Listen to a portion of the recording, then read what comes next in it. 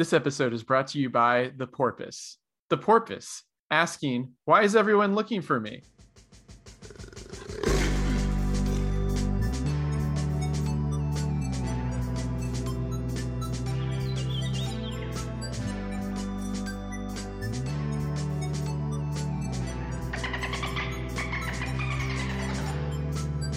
This is Wild Green Streams for Ecological Fiends, the podcast about memes, science, and wildlife. I'm Rhett. I'm Curtis. And with us today is Rosemary Moscow, the artist behind Bird and Moon Nature Comics. We'll be talking to her today about her book, A Pocket Guide to Pigeon Watching, Getting to Know the World's Most Misunderstood Bird.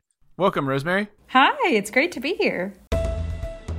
We interrupt this podcast for an old news update.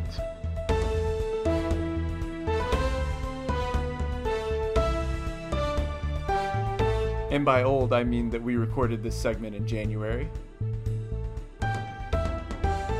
Every now and then, birds that are supposed to be in one part of the world wind up in a completely different area of it, even if they don't migrate or they don't migrate very far. And there's really no reason for them to be there. That's happening right now with this one bird called a Steller sea eagle, which is a rare eagle from North Asia. They live in Japan and Russia typically, but one has been sighted in the last year everywhere from Texas to New England to Canada, just going all over the place in North America. Most recently, he seems to have found himself more content in the Maine region. No one really knows why he's here, but he just wound up here and he seems like he doesn't have any intent to go back. Yeah, so I've been hearing a lot about this bird. I made a cartoon about it a couple of weeks ago because I really liked the photos people were sharing of the Steller sea eagle standing in front of a bunch of normally extra spectacular bald eagles and kind of dwarfing them and making them look inferior. And they all looked really ticked off. And it kind of cracked me up. But yeah, I actually haven't seen the Steller sea eagle. And normally I don't go hunting after rare birds, which is an embarrassing admission as a birder, because I feel sort of bad for a lot of the wanderers. Like I feel like they're definitely doomed. But this one is in the right habitat. It's in the right temperature. So I have hope that it will stick around. Yeah, it seems to be liking the area. It's been there for a while. Like Rhett said, I think the first sighting outside of its range was Alaska. And then it was after that, it was like the first Steller sea eagle ever recorded in the lower 48 United States. From what I understand, it's pretty rare, like even in its own region. I think the individuals were something in like the low thousands. It's listed as a vulnerable species as far as endangered status. So it's about 4,000 of them live in its native peninsula. So pretty unusual, even in its usual range, never mind being the only one in the United States at the moment and also being spotted in Canada. So pretty cool sighting. I think it's neat when this kind of thing happens because it reminds me that the world is much more connected than I would normally think of it. I understand that it's X distance away and it's a real distance that you could walk and then take a boat. But unless it's a distance that I've crossed, a lot of the time it feels to me like, for instance, Japan is just in another planet, or not even like another planet so much like its own realm, like it's like another dimension. And then to have something just step by step fly over here is an interesting connection. Yeah, and it made it down to Texas too, which is like extremely not where it's supposed to be habitat wise. So it's just, yeah, it's weird. It's sort of connecting all of these different spaces and, you know, giving birders a cool show. Birders who wouldn't normally be able to go to like Hokkaido or Siberia or something.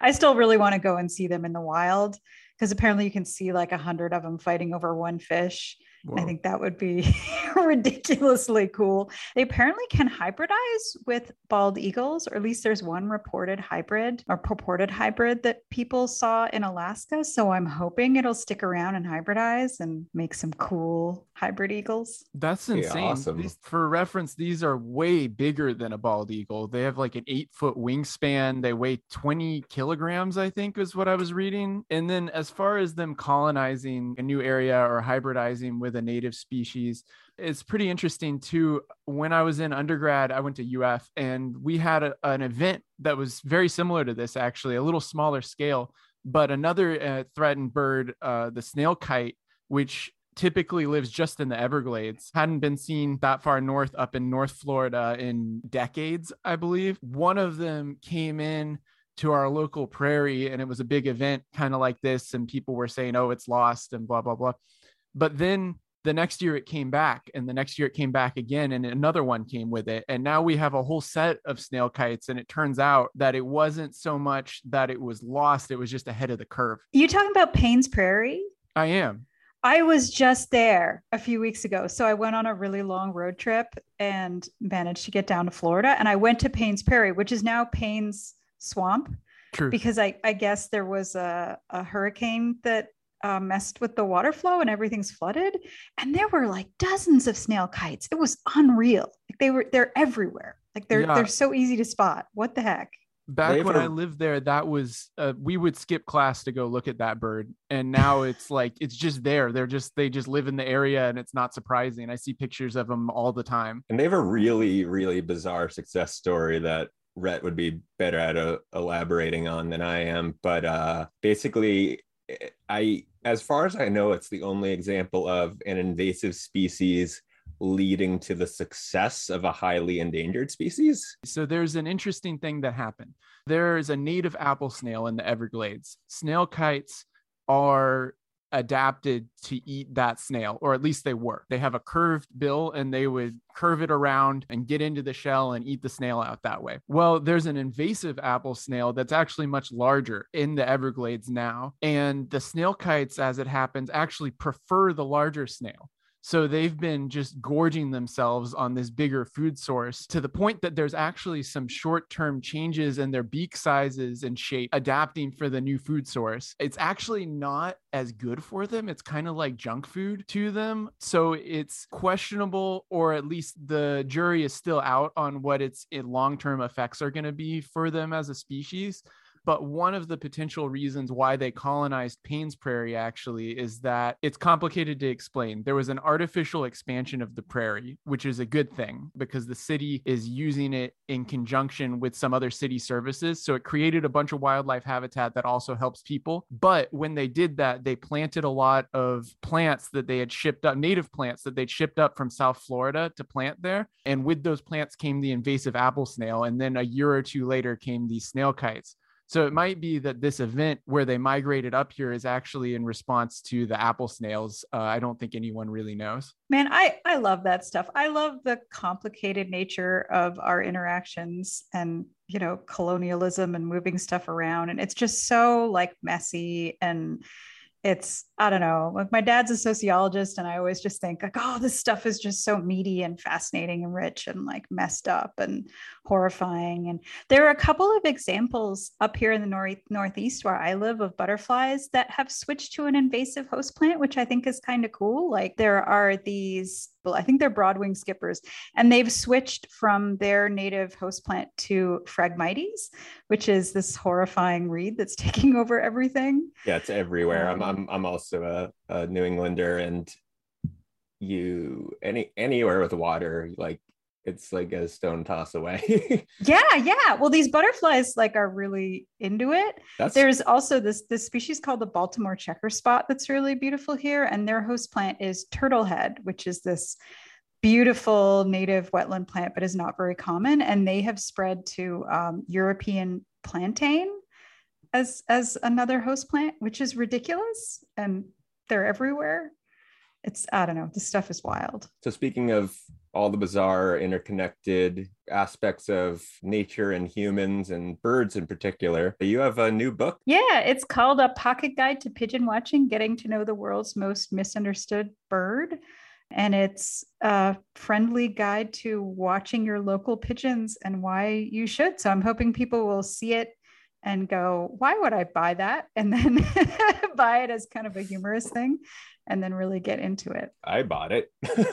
Yay, it worked. about a chapter and a half in and learning things I never knew and completely fascinated by the topic. I've always loved pigeons and didn't even realize that they were feral or domesticated, at least in North America, until fairly recently. And it was just a very bizarre moment. And I've kind of never looked at them the same. I spend a lot of time in the city and started actually noticing like individuals at the train station. Maybe I was ahead of the curve as well with pigeon watching, but what drove you to this topic? I think it was kind of a similar feeling. I've always been kind of into underdogs, and I've always been into living in cities and bird watching too. And so I always kind of appreciated pigeons, but I didn't really understand their story. And then when I started to understand it a little bit better, I realized to my horror that they're just massively, massively misunderstood. And I realized how short a lot of folks' memories are in terms of the creatures that are around us, and how,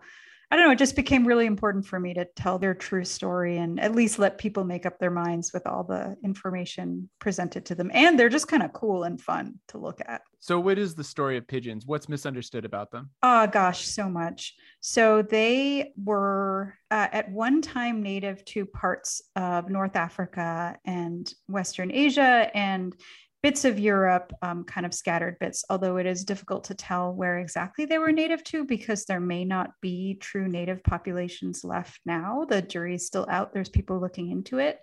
But at some point in this area of the Middle East known as the Fertile Crescent, somewhere between the dawn of agriculture, which was about 12,000 years ago, and our first evidence of this happening, which is maybe 4,000 or 5,000 years ago, that I'm waving my hands because writing hadn't been invented there yet. So it's so long ago. There's like almost no records.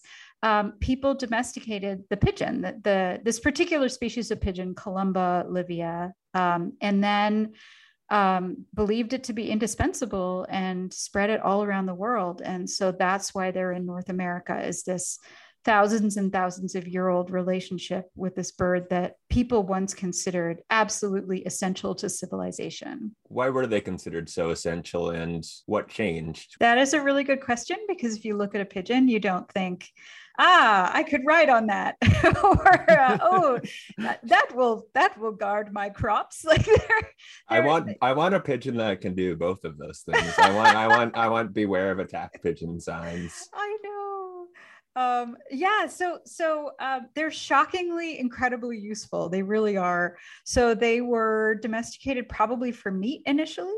And up until pretty recently, North Americans ate a lot of pigeon. We actually, or at least colonists, helped eat the passenger pigeon to extinction, the bird that used to be native to here. There was also some habitat destruction in there too, but a lot of it was just eating it to death. And in other places in the world, they used to eat pigeon. And in some places, people definitely do eat pigeon today. So there was a food component. Their poop was useful for fertilizer. And there's an ingredient in their poop called saltpeter, which is useful for making gunpowder, which became a point of conflict for people who raised pigeons versus the king, who wanted lots of gunpowder up in England in the 1600s. And so many other uses. If you strap a message to their foot and you release one, it'll fly back home and carry the message a really long way.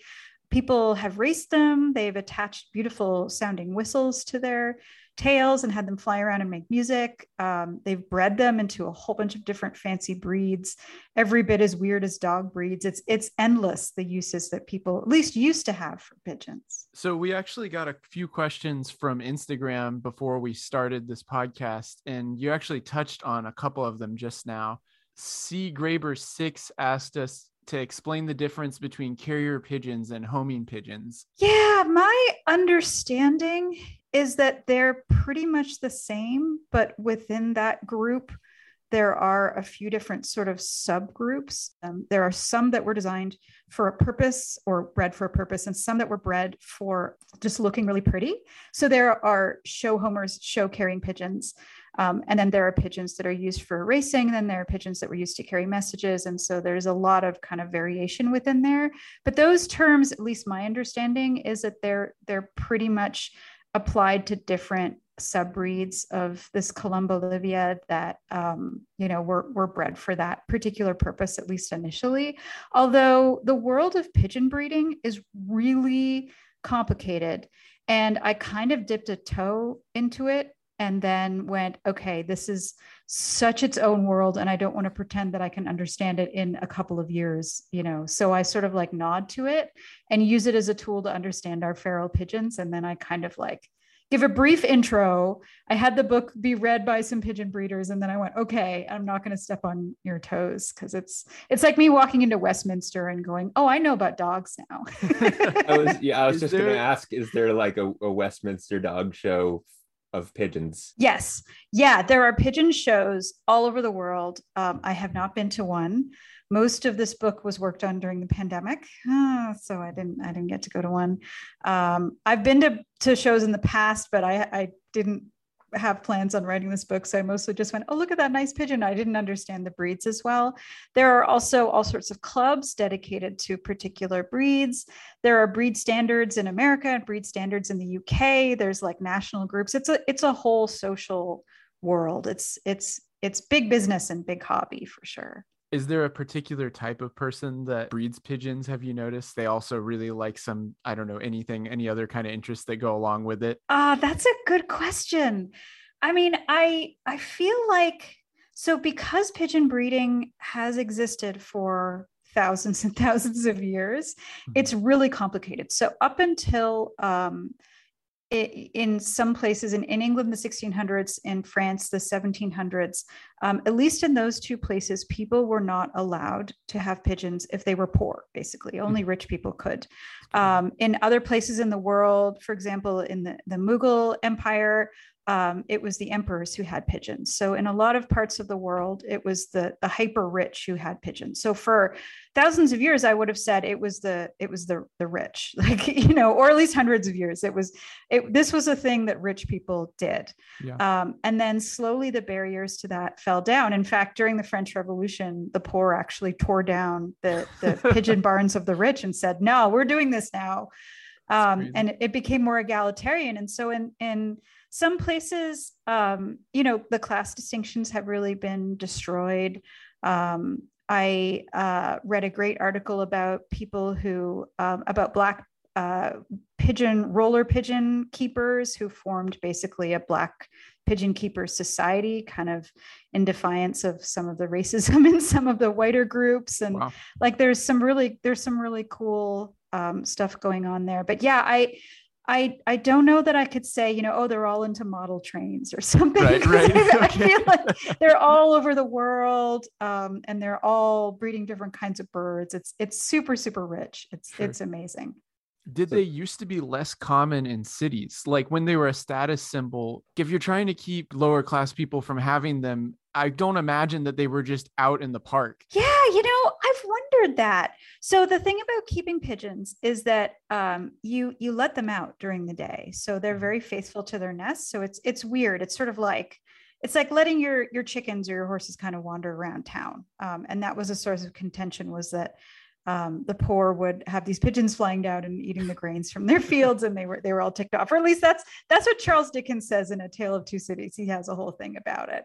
Yeah. So they were definitely around, but I don't know that they were in quite the density that we have them in our cities, just because where we go, they go. So there might just be enough food here to support enormous populations compared to the countryside. So yeah, I'm not sure. Another question from a Instagram person, Lucas MH42 asks, what's the difference between a pigeon and a dove? And Ecology Kate also asked, why don't we call them doves? Yeah. So the dirty secret is we do. So Columba livia, the city pigeon, is variously known as the rock pigeon or the rock dove. And there have been big arguments about which one should be the accepted common name. Everyone listening to this, I'm sure, knows common names are a huge, gigantic mess. And, you know, creatures have a zillion of them in all different languages. And so the difference is, there is no difference. So within the pigeon and dove family, Columbidae, which is a huge, really cool family that includes like the dodo bird and the Rodriguez solitaire and all these cool birds, there are some birds that English-speaking people went, okay, that's a dove, and some where they said that's a pigeon. And there is no evolutionary connection there. It's random. it doesn't make any sense. And so it's, it's polyphyletic or whatever. It's just like, let's bandy these names about. And so yeah, there are certain, evolutionary subgroups, but the words pigeon and dove don't really mean anything in terms of a distinction. And I wasn't able to find out exactly where that double word thing originated, but I suspect it was during the Norman conquest of England, because pigeon is French and dove comes from sort of Norse and Old English roots. So for a lot of critters had that happen, like bœuf, beef for cattle. So we have like cow, which is English, and then bœuf, which is French for cow. And so there was a lot of like doubling up of words for a food animal versus a not food animal. So that might have been what happened. But yeah, there's no difference. So like when Noah released a dove out of the ark, that was a pigeon. He was hucking a pigeon out the side of the ark and saying like, go get me a twig and bring it back. That's funny. Which cracks me up. We had another question from, and I'm loving this username, Yiddish fish. Like Swedish fish? Yeah, like Swedish fish, but yeet. This fish empty yeet. Yiddish fish asks, how many different species of pigeons are there? And do you have any favorites?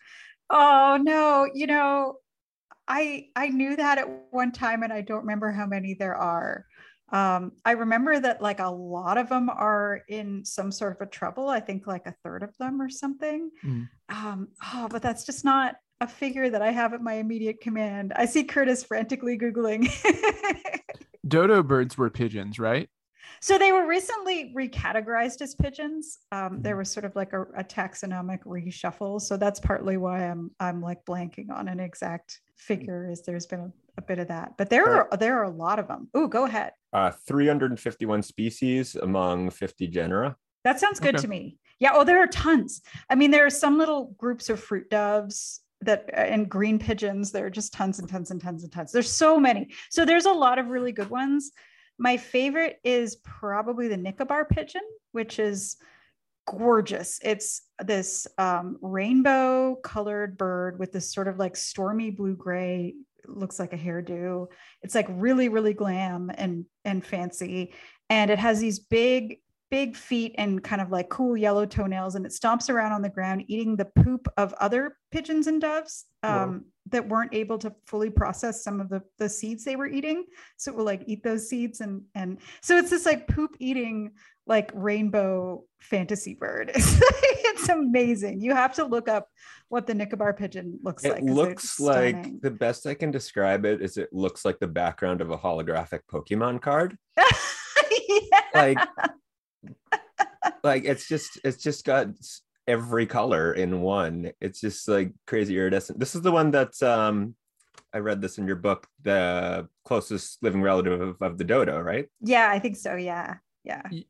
Just to describe it further, it looks like the background of a holographic Pokemon card, but in all the pictures I'm seeing, it also looks like it's judging me a little bit. But the funny part is, like, if you were to just isolate a picture of the head from like the neck down, I would think it was just a rock pigeon that I saw on the street. Like, there's nothing like super flashy or distinctive about anything above the neck.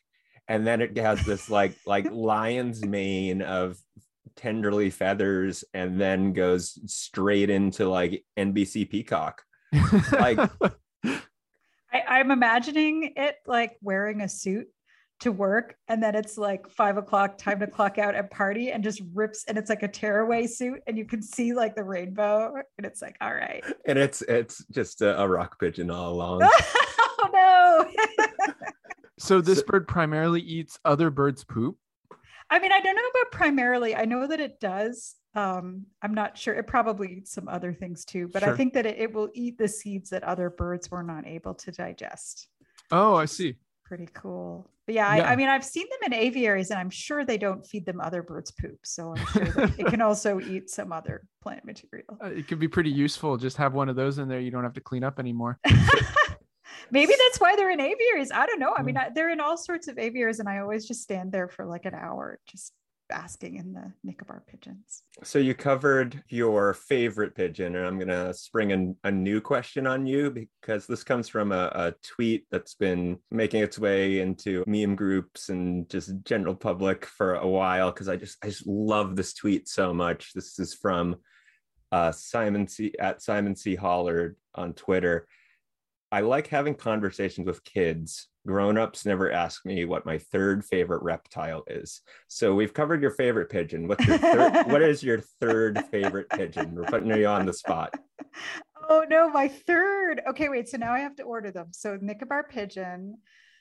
Second is maybe Victoria crown pigeon because they're so big.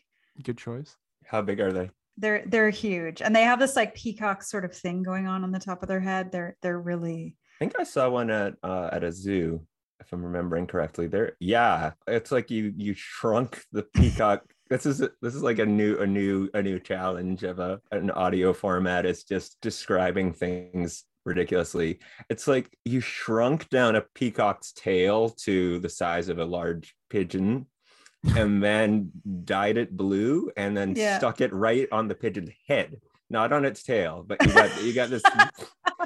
with these piercing red eyes. Yeah, I imagine that's a cool like bird. When someone says I hate pigeons, like one of those just kind of like walks out from behind a tree or something and just looks at you. It's just like, say that again. The baby is really funny because it reminds me of a hedgehog, honestly. It's true. Whatever's going on with we can get into baby pigeons, but they're really weird looking. But okay, so third favorite pigeon. So I think I've got it. So it would be one of the bleeding heart doves. I think I talk about the Luzon bleeding heart in my book, but there's a whole bunch of them. So they're really strange because they look like something shot them in the heart. So their feathers make it look like they're bleeding, complete with sort of like uncanny. Yeah, it's like a ragged edge almost around it. It's almost like yellowish. It looks like it's been hurt. Like I'm imagining like the first person to see one of those was like, okay, which one of you guys stabbed this dove? Like, who did this? But that's just what they look like. It's just, the lady bleeding heart doves enjoy seeing a man who can survive a hideous injury and keep on trucking. I guess. I don't know. That's Maybe crazy. That's it. I've never before seen an animal that unintentionally looks so grievously wounded before. And the rest of they're beautiful, but it's like they have this bright white breast to really accentuate the horrible mortal injury that has. There has to be a reason behind it. Like, I wonder if they're like aggressive, and if that's like a sign of surviving a fight. Like, I mean, they're pigeons, so probably not. I don't know what. Maybe they're just like goth pigeons. Like, I don't know what's going on, but I mean, so much of that display stuff, like, birds and other animals too can, they can often see colors we can't, birds can see into ultraviolet. There's always something going on with those patterns that we aren't able to observe. We're not at pigeon height. We're not, but they're just wild looking. But I wouldn't say they're my favorites because I feel like if I just straight up said this is my favorite pigeon, people would be really worried about me. They'd be like, "Can I look at your diaries?" Well, that's why they're your third favorite. Yeah. Yeah. You can have a concerningly weird animal as your third favorite only. Yes. Yeah. It's the third date pigeon. I'm like, okay, let's talk about the third one. Lay my cards on the table. So you make comics. That's your main thing that you're known for. What are your comics like? Do you want to just describe them for everybody? Sure. They're very funny. Oh yeah, they're hilarious. I'll agree with that. No, I don't know. I haven't been asked to describe them in few amounts of words. It's so counterintuitive. It's like, describe something that's a visual medium for us. I guess it's so I make a lot of cartoons about nature. A lot of them are bird related. Some of them are sort of like instructional, like what to do if you find a injured baby bird, or like, did you find a brown recluse spider or something like that. And then a lot of them are just like, I think very similar to the wild green memes for ecological fiends, like shit posting. Like, here is the stupidest bird joke I could think of. But I researched them really, really heavily, which I think a lot of people don't realize. They're kind of like my passion. Like, I spend most of my time writing books, but the comic stuff is just, it's fun. It's a good way to connect with people who have my same weird brain, like you all. So yeah, something I really like about your comics is that I almost always smile and I almost always learn something. Yay! Like at the same Aw, time. heck yeah. I can't stop thinking about Weird Duck Season.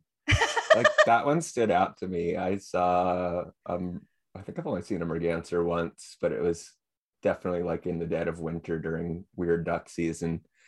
And that's a thing. So it's become a thing. This is like my legacy, and I'm really, really happy about it. So I made this cartoon about the 4 seasons of bird watching, and the first 3 are, beautiful migrants of spring or whatever, and songbirds and such. And then the winter for me, winter is Weird Duck Season, which is when these incredible ducks show up on lakes and start doing these wild displays. So your mergansers or your shovelers or all those ruddy ducks and all these birds with these long bills and sticking up tails and all this stuff. So I thought it would be fun to make one, and I put it online and I thought no one else is going to find this funny. This is going to be one of those ones where people just roll their eyes. And I've gone birding and people will mention that it's Weird Duck Season and they won't know where that came from. And I'm so happy because it's like my child has gone out into the world and is doing weird things. It's pretty crazy to see something from the internet bleeding into real life. Actually, related to what we were talking about earlier, recently someone posted in the group that they had gone to see the Steller Sea Eagle, and they posted a picture of the back of someone else's car in the group that had also been looking for the eagle. And the back of their car had written in the dust on it, they had a picture of Goots, of the Goots meme, from Wild Green Memes. And then they also had the sea eagle on it. Then that person saw that post and answered it, and it's just weird how it bleeds in and out of reality, and then you're like, oh, these are real people out there somewhere. You just run into them every now and then. Yeah, it's comforting. As a little kid who was into this sort of like humor plus nature plus art, I really thought I was the only person on the entire planet, and I was just really, really, really weird. And I tried to do other things and I couldn't. I was like, this is what I like, and I guess I'll do it. And making cartoons is a way to connect with people and realize I'm not the only person with this bizarre affliction. So a lot of these jokes, like I'll write a version of it and then I'll think this doesn't make sense to anyone. And so I'll just have to give it a couple days, look at it again. There's always someone who will get it. It'll make sense to the right person. I guess, there was one I posted a few weeks ago, just a little drawing that I thought was really funny that I think maybe no one did. It was around Christmas, and it was like, whenever I see people with those cars where they've put the reindeer horns on or the reindeer antlers on, the sort of like felt ones. I don't know if folks do that where y'all are at. I've seen they do. Yeah. So I was like, what you're doing here is you're preparing your car for the rut. Like, and I made some joke about like, Merry Christmas. Don't forget to prepare your car for the rut. And like, I'm so gratified that you're laughing because nobody understood it. Oh my gosh. I just love that you're like, no one found this funny, and then the Rhett and I was like, bursting into tears and laughter. I've never thought about that before. That is so bad. That's what the deer are doing. So you're basically like, heck yes, I can't wait for my deer to defeat the other local stags for full access to the herd. It's a new meaning for road rage. Oh man, I want to see a demolition derby with this theme with antlers. Yeah. Well, they could have different kinds too. They could also have like bighorn sheep horns. So some of them have the curls, and then others, I don't know, that whatever pronghorn have going on, and just everything out there. Be crowned like the chief ungulate. Yeah. Speaking of new things that we're doing with this podcast, we just started this new feature where we go to our patrons and we ask them for a suggestion for an animal or organism or something related to the guest. So we're going to do our new segment called A Bird from our sponsors. Today's bird is the lammergeier, or bearded vulture, chosen by Patreon subscriber Madeline Mullen. This especially large bird of prey eats bones. 85% of its diet consists of bones and bone marrow, and it uses its highly acidic stomach to digest them within 24 hours. Speaking of animals, which a podcast does not do justice, bearded vultures are one of the coolest looking birds and just animals in general out there. Yeah, and would also fit Rosemary's comic about animals that are named after things they aren't. because they are not vultures.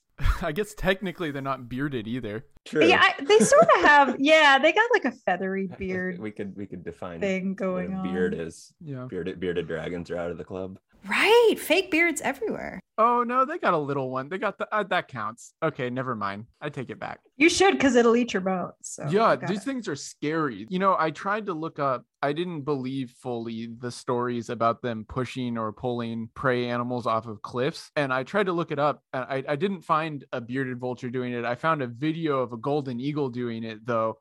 So I believe it. It's just that's an insane thing for a bird to do. Like, imagine if you're just walking along, you're like a little mountain goat, and just this thing comes out of the sky and pulls you off of the cliff. The website I was on, animaldiversity.org, claimed they do, and I couldn't find other sites to back it up, but it may well be true. They'll corner them on the edge of cliffs and beat their wings at them, forcing them to fall off the cliff. So they're not so much lifting these hoofed mammals off of the ground, but it's like lemmings, except real.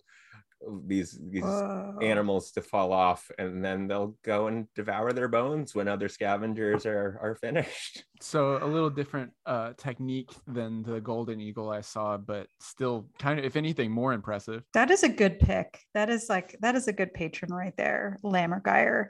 If people want to go read your book or to see your comics, where should they go? Well, so the book is, again, it's a pocket guide to pigeon watching, getting to know the world's most misunderstood bird. I've heard some people accidentally say understood bird, but no, they're very misunderstood. And it's at bookstores and anywhere you buy books online. And my cartoons are at birdandmoon.com. I'm also the only Rosemary Mosco, MOSCO, in the world. So if you Google me, you will find me. So I feel pretty lucky about that. Well, that's our show. Thanks for listening. Until next time, I'm Rhett. I'm Curtis. And I'm Rosemary. And happy Year of the Mushroom.